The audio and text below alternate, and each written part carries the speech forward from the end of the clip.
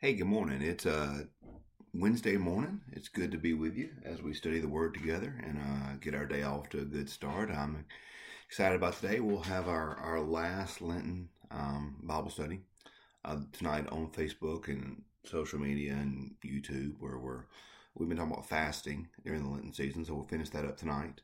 So I'd invite you to join us at 6 p.m. at stm-umc.org/live, or join us on Facebook Live, or all the different ways you can watch our Bible studies. And then, of course, Worship Sunday. So looking forward to that. It's still time to be part in what we're going to do this week on Palm Sunday. And I can't wait to worship with you. And I would encourage you to worship with us or worship wherever you can this coming Sunday. So it's good to be able to get into God's Word together again this morning.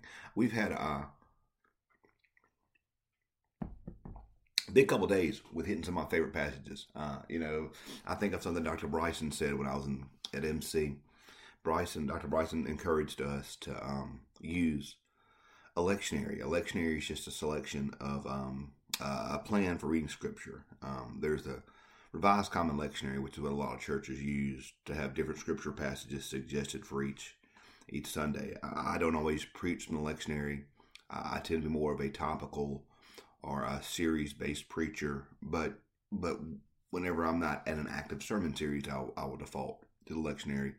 And then we reflect daily from the Daily Common Lectionary, which is just a given over a 2-year period. It covers the entire Bible. The Revised Common Lectionary you preach from over a 3-year period covers the entire Bible. The Daily Common Lectionary over a 2-year period covers the entire Bible. I'm saying all this to say, Dr. Bryson always said, you need to use a lectionary with your reading and your praying and your preaching, because if you don't, you'll just preach your favorite passage every Sunday. You'll be in John 3:16 every Sunday. And I think the same thing's true for a reading guide, whether you read through a book of the Bible or use something like the Book of Common Prayer, or whether you use what we do here, or whether you use in the upper room or Daily Bread, something like that, to have some guidance in reading through it, because if not, you'll just read the same passage that you like every day. At least I will. So I'm saying all that to say that the lectionary, the next 2 days, have given me 2 of my absolute favorite passages. So it's always a treat when you get there. Yesterday was Psalm 121. Today is we're going to be reading John 10. I'll read I'll start John 10 verse 9 through 11. I am the gate. Whoever enters by me will be saved, and will come in and go out and find pasture. The thief comes only to steal and to kill and destroy. I've come that they may have life and have it abundantly. I am the good shepherd. The good shepherd lays down his life for the sheep. John 10:10. The thief comes only to steal and to kill and destroy. I've come that they may have life and have it abundantly. Might be my favorite absolute passage in the entire Bible. I've come that they may have life and have it more abundantly. That there sums up what we should have as Christians in life. Abundant life. Living life abundantly. Our life should be abundant. And I don't mean abundant with material possessions. That's not what he's talking about here. He's talking about life that is actually amazing. I love the contrast here. The thief comes to rob, to kill, to destroy. The thief meaning the devil. He comes to rob you, to rob from you that which is of importance to you, that which gives your life value, your relationships, your walk with God. He wants to rob from you everything that you love. Temptation promises us life, but destroys us. He wants to rob from you. Understand that the devil wants to rob from you. He wants to kill you. He wants to literally kill you. He wants you to die. He wants to use things and he wants to use his temptations and his powers to kill you. The devil is a lover of death. God's a lover of life. The devil's a lover of death. So he wants to rob from you all that is of value and of worth in your life. He wants to kill you, to literally kill you. He wants to destroy you for all of eternity in hell.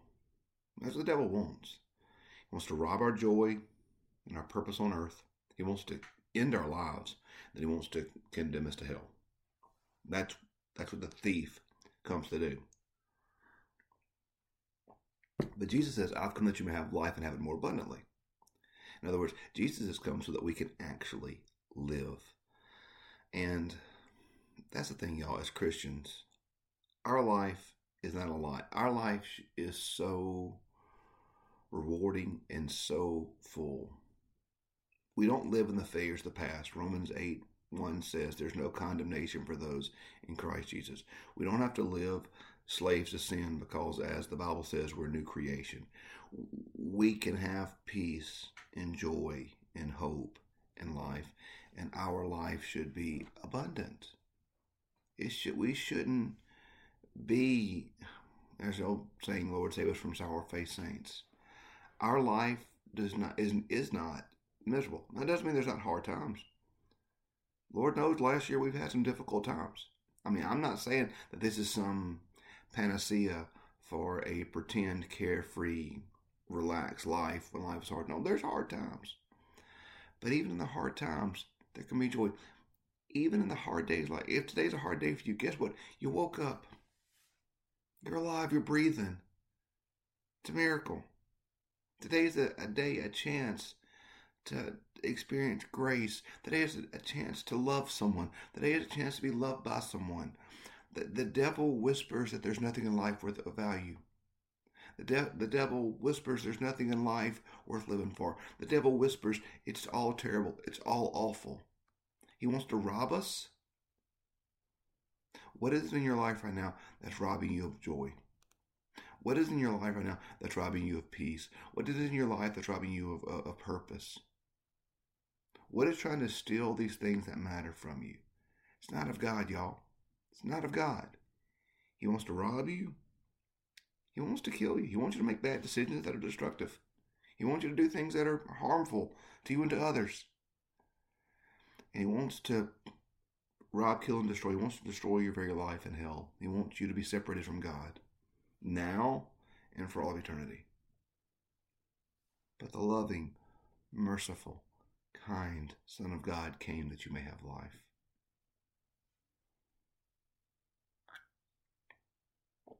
I mean, I love every day of life, y'all. It's not always easy. it's not always easy. Lord knows it's been hard. But we're alive. And we're breathing. We're here. And we have the chance today to experience God. We have the chance today to experience something beautiful and divine. We have the chance today to when we mess up, to be forgiven. We have the chance today to help somebody along the way. We have the chance today to hear the voice of God speaking into our lives, saying, I love you. We have the chance today to help somebody in need. We have the chance today to study God's Word. We have the chance today to enjoy a sunrise or sunset. We have the chance today to get to share the good news of Jesus with somebody. Y'all, life is wonderful. Life is wonderful. It is. And I think one of the tricks the devil does the most is he tries to get us to think that life is not precious, and that life is not a gift. And y'all, every day we're here is a gift. Every day. Don't waste it. Don't throw it away. Don't regret it. Don't give up on it. Every day is a gift. Jesus came that we can live. Jesus came that we can have abundant life. Jesus came that we can have purpose. The thief wants to take those things from us. He wants to destroy us, destroy our life, destroy our purpose, rob, kill, and destroy, y'all. Rob, kill, and destroy. Rob our joy, rob our purpose, kill our lives, and destroy us for eternity. But Jesus came that we have life and have it abundantly. So I pray today that we can live. I pray today that no matter what's going on, no matter how heavy the burden feels, no matter how exhausted you may feel, no matter how broken you may feel, no matter how unforgivable you may feel, no matter where you are, you could know this. Jesus came to set you free. And he came for you to have life. My prayer today, my deep prayer, my sincere prayer, is that you can have abundant life. You can know abundant life today. Hey, love you guys. Praying for you. Have a great Wednesday. Join us for Bible study tonight. We'll see you tomorrow morning. We'll see you Sunday morning in worship. Love you guys.